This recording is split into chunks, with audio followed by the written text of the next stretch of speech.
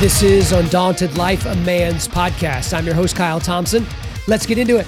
Hi, guys. Today I've got a special guest on the podcast. His name is Danny Ray. So he is a professional magician and an author. He is the first magician we've had on this show. So there we go. He has appeared on the Fool Us show with Penn and Teller. He did that just last year. And he's also the author of a book called No, I Can't Make Your Wife Disappear, A Magician's Guide to Magic. Or to a magical marriage. Didn't want to mess up the thing. A magician's guide to a magical marriage. So here's the thing about this interview. So I obviously asked him a lot about, magicians and, things that he likes and how he got into magic and all those types of things. But we get into some serious areas really from the beginning. We get into the fact that, he wasn't raised by his biological father, but he was raised by another man, his stepfather, and kind of how that affected him and affected his introversion and how he was going to get into magic. But as with anybody, when this interview was pitched to me, I was like, hey, how do you do the magician thing and do the Christian thing?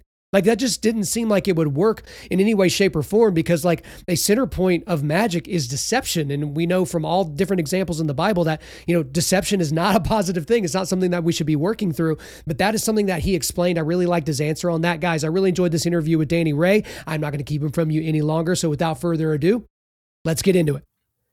Danny Ray, welcome to Undaunted Life, a Man's Podcast. Hey, Kyle, thanks for having me. Looking forward to it. Okay, now I just told you off air that you're the first magician that we've ever had on this show, but I don't want to be offensive here. Are you a magician or are you an illusionist? Because there's separate camps here, and I don't want people thinking that I'm calling you the wrong thing. You don't want to call me like a necromancer or... No. See, I would never do such a thing. Never. I'm fine with either. So in the magic world, if I said illusionist, they think like grand illusion stage. But in the Christian world, we tend to use illusionist more than magician. But technically, I would be a close-up magician is primarily what I do. Okay. Yeah. I will probably default to calling you a magician for the remainder of this. But if I slip in illusionist, don't judge me too harshly. I'm good either way. Yeah. In a broad way to start this is obviously that's a very unique interest. A lot of people like watching magic or like watching illusions, but it's not ever something that they thought they would themselves would practice doing. I know I got like a magic kit when I was a little kid, but I was so terrible at finding the little seam in the card, with my thumb or whatever. So for you, I guess, when did you start being interested in magic? Yeah, I think I would say like a similar thing where a lot of, young boys, sometimes girls will get into sleight of hand when they're a kid or they're interested in magic. And so I was probably 8 years old and got like a flip stick, where, it could change colors using a certain move. And then by 10 o'clock, by 10, I got my first magic book called Close Up Magic by Harry Lorraine. And it was primarily a card book. And I started working on, card tricks and sleight of hand. And I just never gave it up. I just kept working on it and developing it. And I think with my growing up, I had two dads, one that was present, one that was absent. And I think that, the absence of your biological father, there's a depth of pain there that I don't think I was aware of at 10 years old. And so when I found this, it became my escape. And so I would work on it day and night to kind of escape the pain, the struggle. Yeah. Okay. I was going to get into this later on in the show, but since you brought it up, let's go heavy. Let's go heavy right from the beginning. But obviously growing up without your biological father, but you were essentially raised by a man, but it was your stepfather. Yeah. You've already said how that kind of affected how you internalize yourself, because magic is something that you perform for people, but you practice in private, like the reps over and over and over, getting good at it. And then you just basically try to fine tune it in front of people. Right. What else in your life affected you in that way? Because it wasn't like your biological father just wasn't there and there was no other man that filled the gap. There was another male there, but kind of give me a little bit more insight there. Yeah. So I think when you, the way God's designed a family is when that person that, is supposed to be part of your life leaves, I think there's an absence in people that's just hard to, and this is why I think we have a lot of daddy issues in our cultures, is men sometimes don't stick around. Men don't, do what God's called them to do in that area. And then it's hard to define timelines on this, but there was, sexual abuse and, just things that weren't supposed to happen. And you feel like there should have been somebody there to protect you. And so those things like got internalized too. So, where's the protector? Where's the father? And even though my stepdad, or, he's my dad, he was awesome. There was just a lot of things that he wasn't aware of at that time. And later on, when he became aware, we were able to talk about those things. But yeah, I think that those early years were really defined by the absence of a father and escaping in the only way I knew how, which was through sleight of hand. So with that in mind, I'm curious, and if this is prying a little bit too much too early in the show, you can just tell me to piss off. But at the same time, I feel like when you're doing magic and when you're doing these things like card tricks are super impressive. People love them and it blows their mind and all that. Do you feel like in a way you were trying to get good at those things so that you could gain acceptance from other men? Because obviously you tried this in front of men and it was almost like, hey, Danny, you did a great job. I'm proud of you. Is that a part of it there? Or was it just, no, it was a great hobby. Am I reading into it too much, I guess? No, there was definitely part of that. But I was so introverted at that time and very few people saw outside of family members and aunts and uncles what I did. I think at 12 years old, I did a show called Razzle Dazzle. And, and I definitely wanted to impress, make proud, have people, go, wow, you're good at that. And I was okay at 12, but I think that began a search in me for, why am I empty? And I didn't, grow up in the church. It wouldn't be until I was 17 years old that I gave my life to Christ. And so early on, like that emptiness, trying to, fill it with magic, eventually with girls, dating and all that stuff. But it, wasn't filling that hole. So for you, was magic a conduit through which you became more extroverted, or was that just kind of something that happened over time as you grew older? Did something change when you did accept Christ at the age of 17? Kind of help me out with that. Yeah, I think probably to a certain degree, I'm still pretty introverted, even though I'm in a lot of social settings all the time, and I really enjoy those. And so I wouldn't say in terms of introvert, like I just don't want to be around anybody, but I think what happened was at 15 years old, I got a job at a restaurant. And my stepdad, right? He would go every week for 3 years through high school with me to this restaurant. And I would go to tables, and if you ever have to go up to a table and greet somebody and say, hey, I do magic. Do you want to see something? And they reject you. Like at 15 years old, like, it's like, especially that hurts. It stings. Especially when you're not super extrovert. Like, I don't care. I cared, and I go back to my dad and be like, oh, I don't know if I can do this. He's all, you have to keep going. Look at this table over here. They look like, they would have fun. So I would go and the next table would love it, and so I learned the rhythms of that. And I learned how to read people's body language a little bit better than I did at 15 when I started out. People would be really intimate in a conversation, almost nose to nose. And I'm trying to like, hey, you want to see a magic trick? So I had to learn those social cues and stuff, but that helped get me, I think, out of like just doing bedroom magic for the mirror, and going, okay, these are real people that have real reactions. There's a real conversation going on. And so I had to learn that. And it was, I loved learning that side of it, and doing it for real people became a real joy of my life. That's awesome. So you're kind of working your way to getting out of your shell. You're dealing with rejection. You've got all that stuff kind of going around.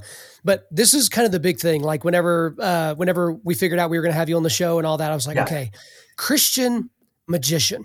Like those things don't seem like they jive very much because, a major center point of magic or illusion is kind of misguiding people and taking them on a journey and not always being completely forthright with them, which is akin to lying. And so for me, it's like, obviously it's not like I don't enjoy magic as a Christian, but I could see maybe even at the age of 17, you accept Christ. Did that create an issue for you that you were working on something that was deception? and how, we see so many examples in the Bible of deception being called out as being sinful. So that's the $1 million question for the day. Magic and Christianity, how do they mix?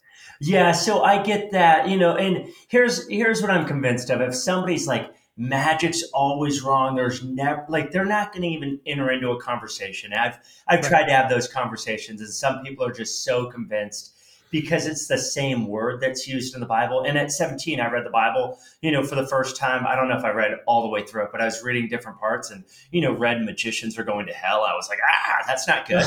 I don't know much, but I know that's not good. Right. And so I went to my youth pastor at the time and a couple other leaders, and they were like, no, what's going on in the New Testament and Old Testament with like calling up the dead and, calling on evil spirits, all this stuff that has nothing to do with like, hey, here's a card trick, and so when we talk about deception or lying is first of all, in all of my presentations, I try to be as truthful as I possibly can be, even though everybody understands in a magic show, like you're entering into a world where you want to be fooled, right? And so for that to happen, you understand that the magician's going to do things to, if you will, deceive you, but it's under that premise of entertainment. I'm not trying to take advantage of people or, take somebody's money or do like, like cruel things that, there was a TV show a while ago that, where somebody would get people's information and say that they're talking to the dead. And that stuff is so cringy to me because it's so personal. And I've read 1,000 things on that, on how to do that. And it works.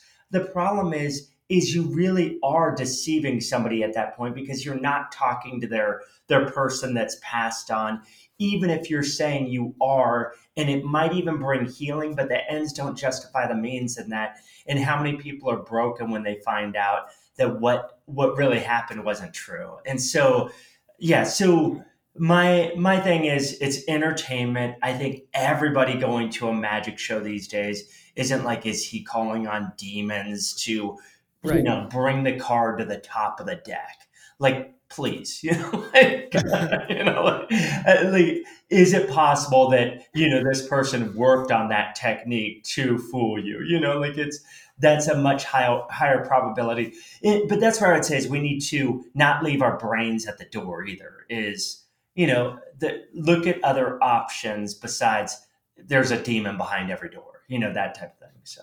Right. Absolutely. That's what I figured you would say, something along those lines, because if you look at things categorically without putting context to it, it becomes a little bit of an issue. But again, I know people that they will not let their kids dress up for Halloween because it's All Hallows Eve, it's satanic, it's all those different things. And then there are other people that are on the Christian side. They're like, it's not that big a deal. My kid wants to dress up as Buzz Lightyear and go get candy. Like it's not the same thing. But for different people, there's lines that they're unwilling to cross, and that's good, and that's up to them.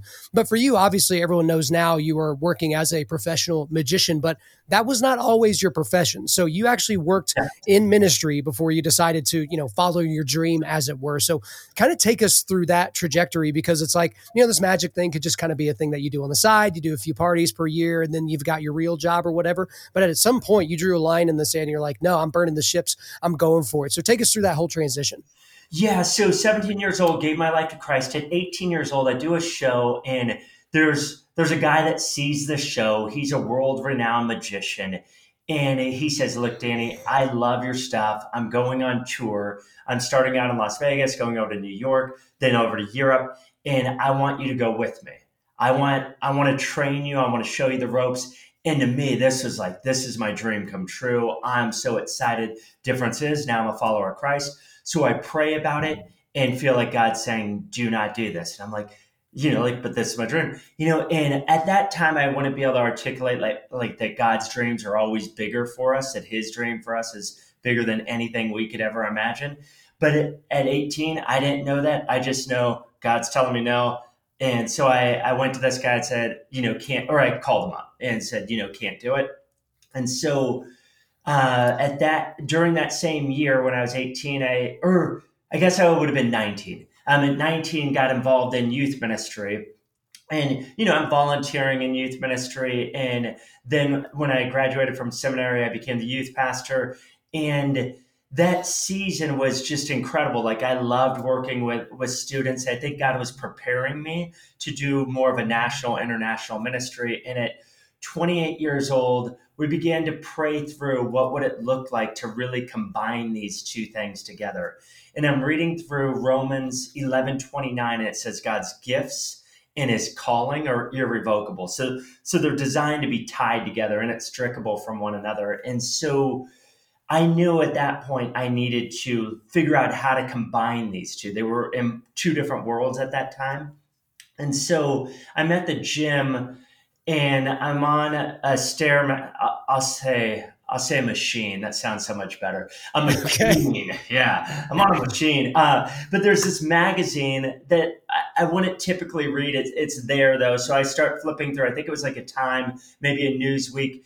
And there's this article of this magician that I met when I was 18 years old. And he was up for all of these fraudulent charges for taking college students around the world. He would rack up their visas or their credit cards.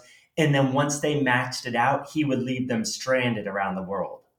Well, it was a crazy thing as I'm praying through this going, God was protecting me at 18 and now at 28 showing me now's the time. And so we began to pray, seek wise counsel. And in 2003, we launched to do this as a full-time ministry. Yeah. That's amazing. And so you've done this full time, you've done a lot of touring, you've done tons of shows. I mean, probably definitely hundreds, but if not thousands and thousands of shows. But then it seems that it all kind of culminated with your appearance on Fool Us with Penn and Teller. And so I actually met Penn, at an event in New York years back. So Great guy, but obviously, very, very secular, very, very atheistic type person. So that I'm sure was interesting. But for those in the audience that are unfamiliar with the show Fool Us, what is the point of that show? And I guess, how did you manage to get an invitation to go on there with your trick? Yeah, the idea behind the show is, can you, as a magician, fool two of the greatest minds in magic? Regardless of people's opinion of Penn and Teller from their thoughts on atheism or on, faith. The reality is they're both very intelligent men that know magic really well, and they've studied it for decades. They've had live shows in Vegas for decades, and so the idea behind the show is, can you fool them? And the people that go on to the show, there's thousands of people that audition, handful of people that get on there, but only about 10% of the people that get on there fool them. And the thing with it is they're trying to help magicians' careers, and whether you fool them or not, it really helps, your career as a magician. But they're not going to just say, oh yeah, we need, if we have 4 people on the show, we need 1 person to fool us every week and 3 people not to fool us. They don't have a recipe. And it's just, if you fool them, you do. If you don't, you don't. And so yeah. The what led to going on to the show is I've had people ask for years if I go on. After a show, people will come up. You should go on AG. America's Got Talent. You should go on Penn and Teller. And we just said no, and we'd pray about it, and really didn't feel like led to do that. And then during the pandemic, we're praying about it, and some other people had challenged me to do it at that time. And so we submitted a video, and through the exchange of like 23 emails, we ended up, so all that to say, long process. We ended up getting an invitation to go to Vegas and perform for them. So that's awesome. So you get there, and I'm just going to leave it to you right now. Take us through the entire experience. Guys, in the show notes, I'll put a video of the performance and all that so you can check it out. It's on your website. I'll make sure you guys have that. But, what was it like? How did it turn out? Take us through the whole thing. Yeah, so it's April 9th, and I get an invitation like, hey, we'll see you in Vegas. And I was excited, and then that came in at 12:36, I believe, p.m. At 12:37, I went, how do I fool them? And then I'm an early guy. So 4:01 a.m. the next morning, I'm like, how do I fool them? And so I had 70 days to develop. So essentially, if you haven't seen the routine, I play Russian roulette with my eyeball. And so essentially, if this piece doesn't work, there's a giant hook that's going to gouge out my eyeball. That's fun. So, which is right up Penn and Teller's alley, right? So I start working with the executive producers and the magic consultant, And we took something that was a really simple method, and I started to just put layer upon layer on top of this to really develop something that I really thought would fool them. And so there's 8 different layers to this piece that they wouldn't just be able to say, oh, we think you did this. They would have to say, we think you did kind of a combination of things. And so I went from a piece I've done literally thousands of times to literally killing it and rebirthing it. And I started practicing 6 to 10 hours a day. I would take 45 seconds of the routine and practice that 45 seconds, then reset it, and then start it again at that minute. And I would do that all day long and just did that day after day. I would do that for 10 days at a time and then work on the next 45 seconds and then do that, work on the next 45 seconds. And then the week before I show up for Penn and Teller, there's another magician that I highly respect that's also a follower of Christ. And he calls me up, he said, hey, I just heard you're going to be on Fool Us next week. And I was like, yeah. He's like, I think you should throw in the towel. I was like, what? I was like, I mean, we've been praying, we've been working. I'm like, where is this coming from? He's all, look, I've worked with them before. He's older than I am. He's worked with them before. He's like, they are cruel towards Christians. He's like, I don't think you should do this. And I was like, oh, and he's like, I want you to watch some other videos. I'll send you some links. And you could look up for yourself. It's all over the internet. And he's like, I want you to pray about this. And this is a guy, I love this guy and respect him. And we've had a great relationship for a long time. And so I pray about it, but we just still feel like this strong, and watched a bunch of stuff, a strong urgency to go there and to be a light and to be who God's designed me to be, to go in the world, but not be of the world. And so I called him back, and he kind of pleaded with me a little bit more. And one of his questions was like, do you really want a giant FU trophy? If you haven't seen the trophy before, it says Fool Us, and the letters F, the letters F and U are huge. And then for the fool is OOL in real tiny letters. He's like, do you really want a giant FU trophy? Do you think that's an accident? I'm like, well, kinda, but I didn't say that. I understood that what he was saying is like, do you want something that's going to kind of represent this worldly, stuff? And so he prayed with me. He knew I was committed to doing it. And he prayed that, I would be a light, that I'd fool him, that I'd do great, all that stuff. And so I get away from that conversation and I just start praying more. Well, I start reading through the book of Romans during that time. Fast forward a week, it's the day of the performance. And I have a long prayer that I wrote up and had a team of people that via Zoom, we prayed together. But my prayer that morning was like, God, I pray that you would help me to fool these 2 guys.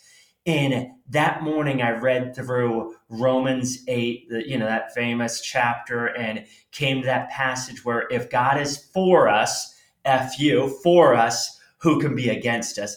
And that for us just stood out. And I was like, whoa, God, if you're for us, this trophy could go from fool us to a giant FU to the world to for us. God, you're in the business of redeeming things and turning the world upside down. In Acts 17:6, it says, that they were men who turned the world upside down. I was like, God, I want to be a part of those men that turn the world upside down. And this is in my prayer, if you allow me to fool them today, I will turn the trophy upside down if I win. And so I go downstairs, I go to the theater, they put me in, kind of the basement of Penn and Teller's cellar of all their old illusions. I'm looking around oh, wow. Okay, we have a lot of stuff here. And eventually they call me upstairs. You do a dress rehearsal right before you go on with Penn and Teller.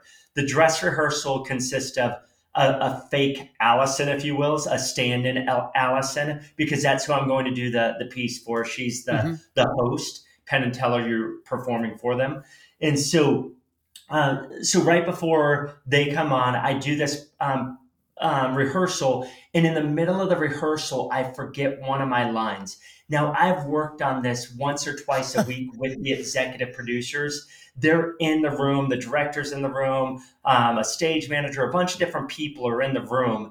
And I'm like, hey guys, I need my line. I know you know it. Silence. Every time we practice Zoom, if I forgot something, they just say, oh, it's this, silence. And I'm like, hey guys, seriously, I don't know. And, the person's right here. I'm like, I guess I'm just going to do it. And so I finish it. And they're like, hey, Danny, we're not, this after I finish, they're like, we're not going to give you any lines anymore. It's like either sink, swim, do it. And I'm like, oh man. Well, the line I missed was I only have one shot to get this right. And so they're like, head backstage, we're going to bring them out. So I walk backstage, and I don't know if you're familiar with Hamilton, but there's a song in there where I'm not going to miss my shot. So I'm literally backstage, not going to miss my shot, not going to miss my shot. This is my shot. Don't miss my shot. And so then I walk out, they invite me out. And if you're not familiar with Penn and Teller, Penn does all of the talking in the show, and Teller is mute. He doesn't say anything. But when I walk out there, Teller's like, hey, Danny. This is the first time I've ever heard him talk, He's you're going to do great out there. I'm like, thanks. He's like, have fun. I'm like, I'm looking forward to it. And then, Penn says, yeah, have fun. It's always, fun seeing what people come up with, looking forward to it. And then they start talking amongst themselves. I do a couple stretches. And then Allison's off to stage left, and she's talking to the stage manager, and they finish up. All the lights come up. And by the way, there's 31 cameras in the room. So if you ever watch the show, they have an iPad where I don't know if it's an iPad, but they have some sort of device that they're on where they could look at all the different cameras. So you can't just fool them from one angle. You have to fool them from every angle.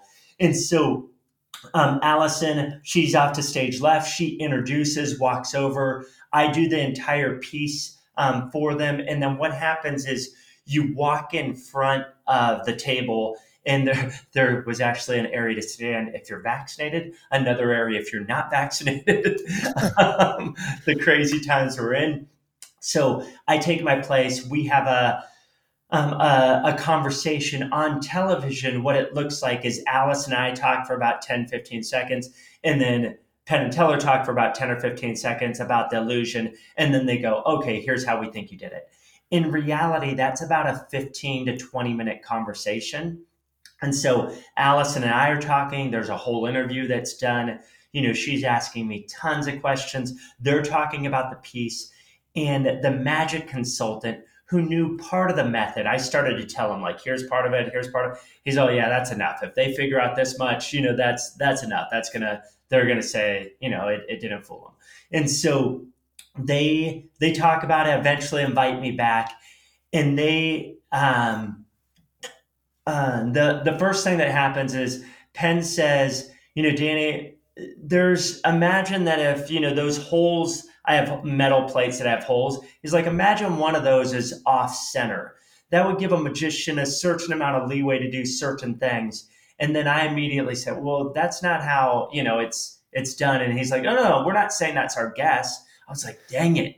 How many, by process of elimination, so I'm like, okay, I can't say anything anymore because how many guesses does this guy get, right? And so they take another guess, and which was if the device was gimmicked, I welcome them up to say, you're welcome. Or no, I didn't welcome them up. I said, you're welcome to check it out.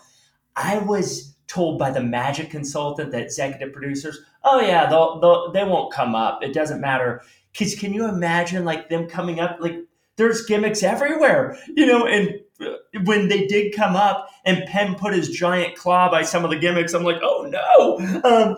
But it was well, we're just going to have to trust some of the psychology of I didn't move anything. In fact, I dropped one of the gimmicks right by his hand. Because I know if you take something and you put it on the other side, it immediately draws attention to it. And so I just it doesn't matter, and dropped it right in front of him. And then, they examined it, and then Penn said, well, if that's not how it's done, you definitely fooled us. And the trophy came down. And then I shook his hand. I took the trophy. here's the trophy. There it is. But I had practiced what it would look like in my room, but I was just like, okay, I have it in my hand. How am I going to turn it upside down? And so I grab it, I say, thank you. And I turn it upside down and walk off stage. Well, little did I know they would freak out. So you have two large teams, one large team backstage from another stage manager's back there. There's another person directing different stuff back there. All your sound tech, all that stuff is back there. The other magicians are ready now back there. Well, when I get back, there starts kind of bickering between the stage manager, like, we need to get Danny back here. The other guy, like, we're not letting him back. We need to get the other team. And they go back and forth. The executive producer's like, no, we need to finish one shot. I knew exactly why, right? But I was just like, well, and this is something that's like between me and God. Like, I didn't know what was going to happen. I just was like praying and went, got it. I want to be a part of your redemption process. I'm going to turn the trophy upside down and represent, that this is now represents for us, that you are for us, for Penn and Teller, that you're for the executive producers, that you're for us, right? And so I'm like watching them kind of go back and forth, and then eventually I'm like, what do you want me to do? He's all, you're not going back out there. I was like, okay.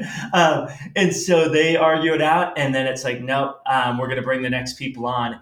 And so they went, okay, now you could go back out, grab your stuff. And so I talked to Penn and Teller for a minute while I was out there. And, but basically I just grabbed my stuff and went off stage. So I had no idea whether that part would air or not, or whether they would cut it. But they took a camera from a little bit further back. And sure enough, you have that moment where I turn the trophy upside down. And and so what a crazy moment in time. Yeah, great experience. I'm glad you were able to go into all that detail because, again, when you watch the video, it's just like, okay, this is happening. And I mean, I can't imagine the amount of time that you put into practicing it and, not doing a card trick, but choosing to do something that could have more things that could go wrong. I'm sure that was stressful, but what a cool experience for you to do. Now I want to get into some kind of categorical stuff with kind of magic and different magicians. So for you personally, because I did some looking up online and people have their own opinions and everything like that. Yeah. I want to know who you think, in your opinion, is the greatest magician of all time, and then separately, and they may be the same person, who's your favorite magician of all time? Wow, that's I'm making you pick a favorite kid. I'm doing it. Exactly. There's so many great influences. If I had to pick one, so the thing is like most of the guys that I love and I'm I just think their stuff is off the charts amazing, are people that only in the community would know. So Dia Vernon would be that person for me. He had more influence on my magic probably than any other person. And I would read his stuff and devour it and work on his material.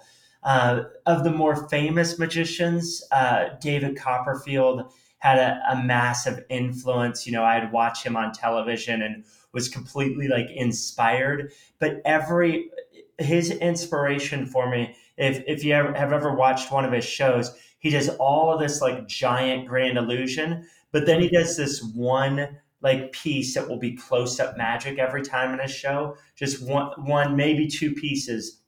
Well, he would always say that's the piece that always does the best. Well, when I was, I think 19 or 20 years old, well, actually, no, when I was 17 years old, I did a show for 2,000 people for the first time. It was really just one or two tricks that I did that somebody knew I did, sleight of hand. They brought me up and I did it. I had no idea if it'd work well for 2,000 people. It did.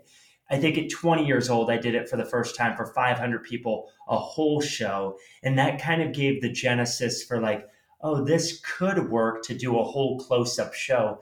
Because when I started doing it, it's become a little bit more popular, maybe in the last 4 or 5 years.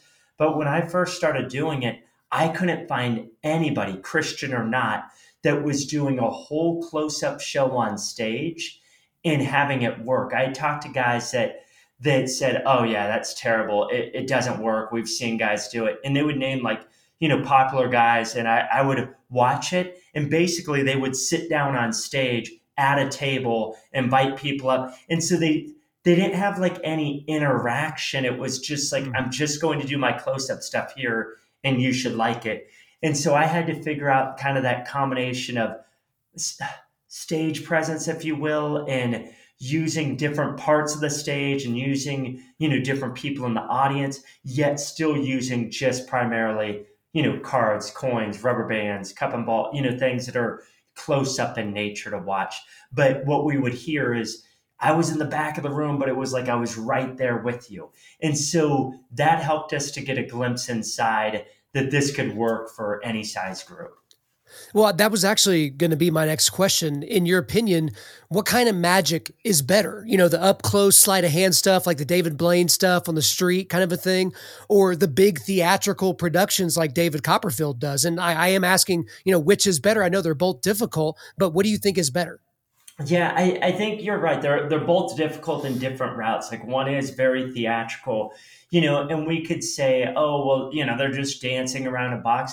But to think about the choreography and the moments and the timing that goes into a stage piece like that is part of the, creating that experience. Now, I think most magicians would agree, like the technical side of close up magic just requires a lot more technique and development that way. But stage magic, it just takes a different mind to develop great stage pieces. And really, when you develop a piece, like Sawing a Woman in Two, which 2021 was the 100-year anniversary of Sawing a Woman in Two. And at the time, that wasn't just the greatest like magic trick, it was the greatest piece of entertainment. People were coming from everywhere to see a woman. Like it was like this piece that people would hear about and everybody wanted to see it. And so now, it's just kind of commonplace. But yeah, for me, I think that the sleight of hand is the stuff that I enjoy the most. I'll put it that way. I know there's other people that might enjoy stage, but I do think they're the same art with different branches. So you have like comedy magic, close up magic, Right. stage magic. There's different branches of magic, and I've learned to enjoy most of those. So. Yeah, I would say when you strip away the dancers and the lights and the smoke and all that stuff, and it's just right there in front of you. Like that's why when you watch some of the David Blaine videos and you're seeing Yeah. like these celebrities or people, like they're right there on top of him and they can't figure out what he's doing. Like it's mind blowing even just watching it on video. But one thing I was curious about as well, Danny, is Yeah. your thoughts on The Masked Magician. Okay, so that was Val Valentino Yeah. in the 90s. There was a TV show called Breaking the Magician's Code. And I remember being very entertained by this as a viewer, right? Because I'm in like elementary school at the time, and I'm like, oh my gosh, this guy's like showing us all these magician secrets and all these types of things. How is he still alive? Why haven't they buried him in the desert by now? But I can't imagine being happy about it if I myself were a working magician. But then other people were like, no, Val Valentino was pushing magicians to be better and to create, better illusions and things like that. But for you, were you aware of that show at the Yeah, yeah. time? And I guess okay, so what were your thoughts on The Masked Magician? So initially, like what he was doing was like revealing mainly stage magic, so it didn't have like Mhm. as a big of an impact on my career. Here's the problem with going like, oh, it's just going to push magicians, all that kind of stuff. Is it comes down to an ethics issue? Is you don't own the rights or the blood, the sweat, the tears that went into developing those pieces.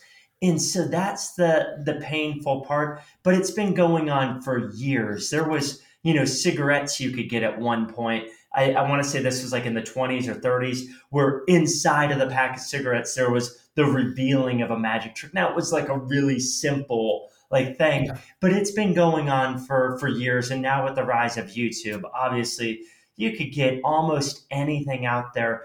And the excuse that way is I'm more interested in how it's done. If you look at magic as a puzzle, but magic isn't designed to be a puzzle. Nobody at the end of building a puzzle is like, my mind is blown. I do not know where reality is right now. Like, Right. that's not the way a puzzle works. I don't care. Name any puzzle you want. No, Rubik's Cube, arguably the greatest puzzle of our day, right? Nobody like solves it and they're just like, this is the greatest moment, but when David Copperfield makes the Statue of Liberty disappear, when you have something, if you've ever been to a close-up show and something changes right in your hands, there's a moment of astonishment that is real. The sleight of hand and all that kind of stuff, isn't the real part. That could be explained. But those moments that take us back to that childlike wonder is real. And that's the part that you can't explain, is what is it that create, or that, I guess that's the deeper part that interests me, is more the psychology of how do you fool somebody? How, with Penn and Teller, how did I figure out, how do you fool two guys that know everything, and had to come at it from different angles? And so, yeah, exposure, I think, is just a part of the culture now. But to me, ethically, I've designed my own pieces and they take years to develop. And for somebody, in fact, you could look at, quote unquote, the exposure of my tricks. Somebody has like, here's how Danny did it. That's not how I did it. That's just that guy's theory on how it's done. And he put a lot of time into this thing, both the video side of it and coming up with a method. I was like, wow, that's like a legitimate method. It wouldn't work, but it's like a legitimate, if I was doing it with paper, maybe that could work, but doing it with metal, and he didn't put that into the equation.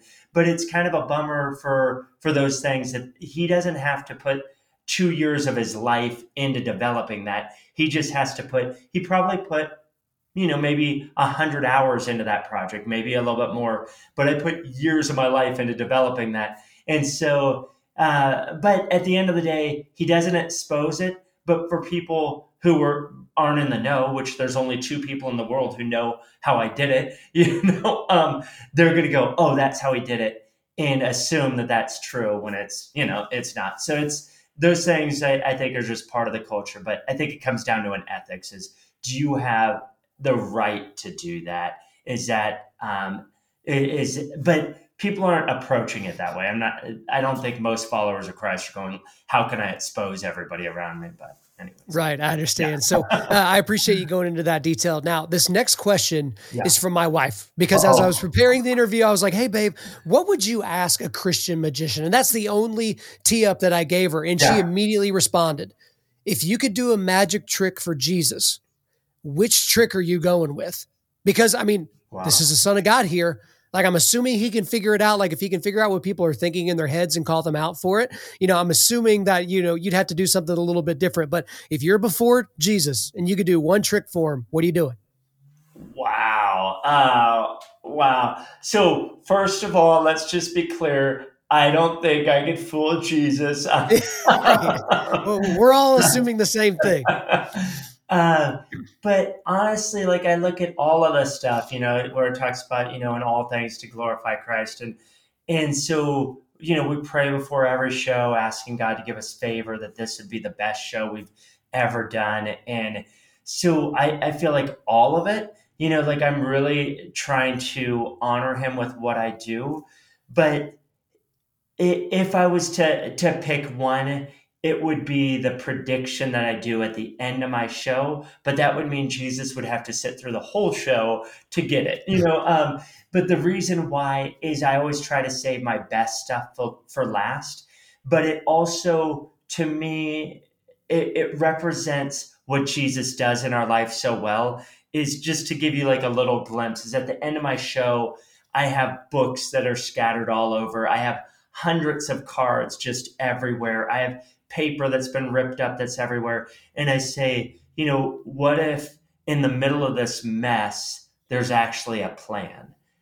What if in the middle of our crazy lives, there's actually a plan? And so I wanted to give you a glimpse of that. And then I go through the prediction and I say, if I could come up with, a plan, and everything's like, oh, he meant to drop that card. He meant that book. He meant, like, it's all of a sudden, it's like everything's coming together. It's like, when you watch Sixth Sense for the first time, you're like, right. Like, I'm trying to create that moment where you see all these pieces coming together. And I think I know Jesus sees me, but if he's like in the flesh saying, I'd want to see and just say, he's the one that could do that for us, to show us how things make sense in the middle of our mess. because our prayer is like, let's just get out. But Jesus seems to say, no, I'm going to be with you and take you through. And we don't like going through, the struggle, the pain, the suffering, but it's clear in the scriptures that we don't get to avoid that. Absolutely. Another thing I wanted to talk to you about, Danny, is you actually wrote a book. And so I've got it here. I appreciate you sending this our way. It's No, I Can't Make Your Wife Disappear, A Magician's Guide to a Magical Marriage. Yeah. So to my knowledge, you are the only magician/illusionist that I know of that also has a marriage advice book. Okay. So if there's another one out there, I don't know that that's a big category of books. So take us through. I did have a question about something specifically from the book, but for you, why write a book? Why not write a how to do magic book or magic for kids or something like that? Why write a marriage advice book? Yeah, it is. As a pastor, I end up, doing a lot of marriage counseling over the years. My wife and I've, done our fair share of counseling, and we've gone to a bunch of conferences, read a bunch of books over the years. And the thing is, we just wanted to figure out how can we help people have a strong marriage. Like, we just feel like this is the foundation for culture, period, is strong marriages. And they seem to be eroding fast.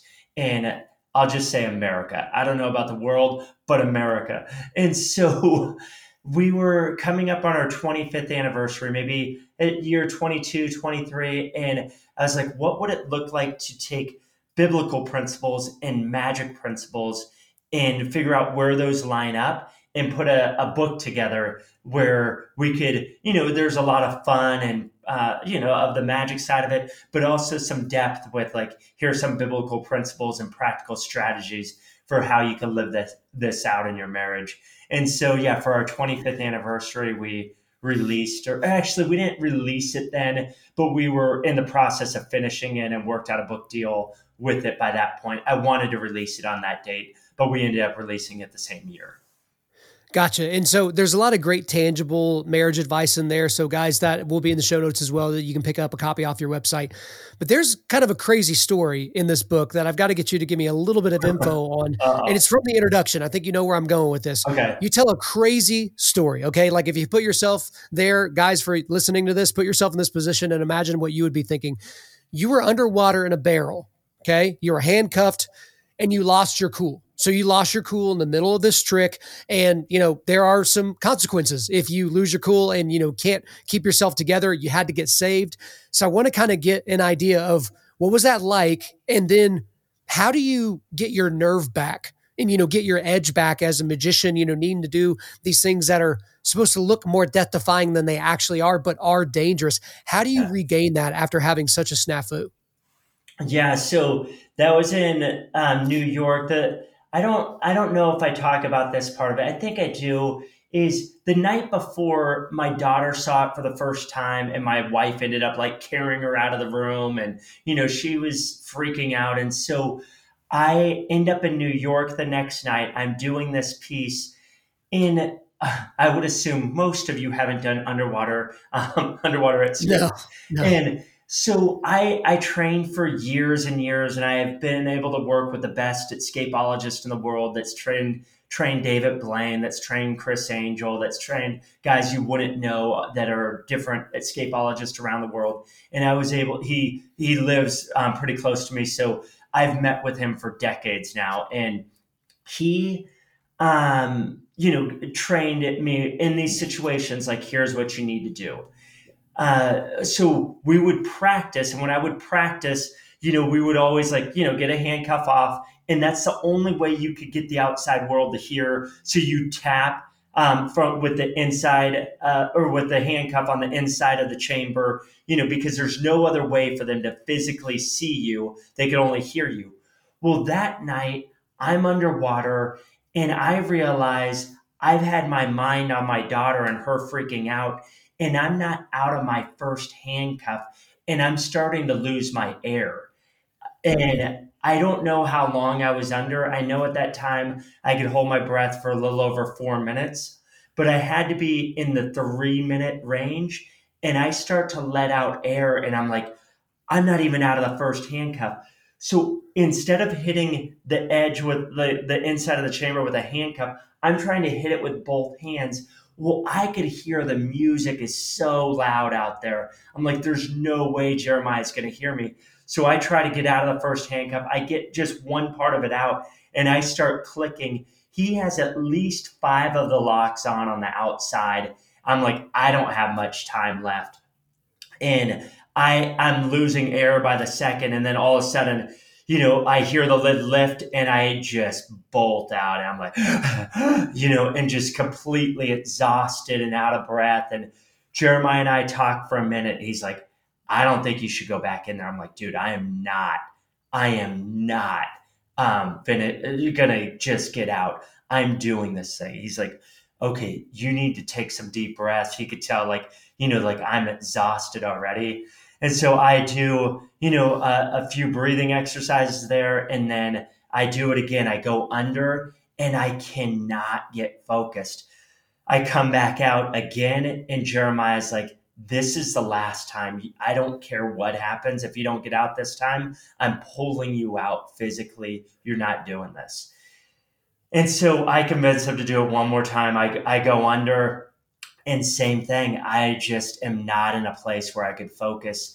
And so I come up again, and Jeremiah's like, we need to pull the plug on this. And so I get out, I go dry off, and I come back out and I talk about, sometimes we just fail and sometimes we make mistakes and sometimes we're not going to get out. We're not going to escape and we have to deal with the pain of that. And I literally just wanted to escape and just run 100 miles away. But I go to the back of the room, and person after person was so moved by that message. Honestly, I couldn't tell you like verbatim what I said. I just know the Holy Spirit had to have been speaking, because people were just so moved by that at the back of the room. Just thank you for not getting out. I'm all, what? This is dumb.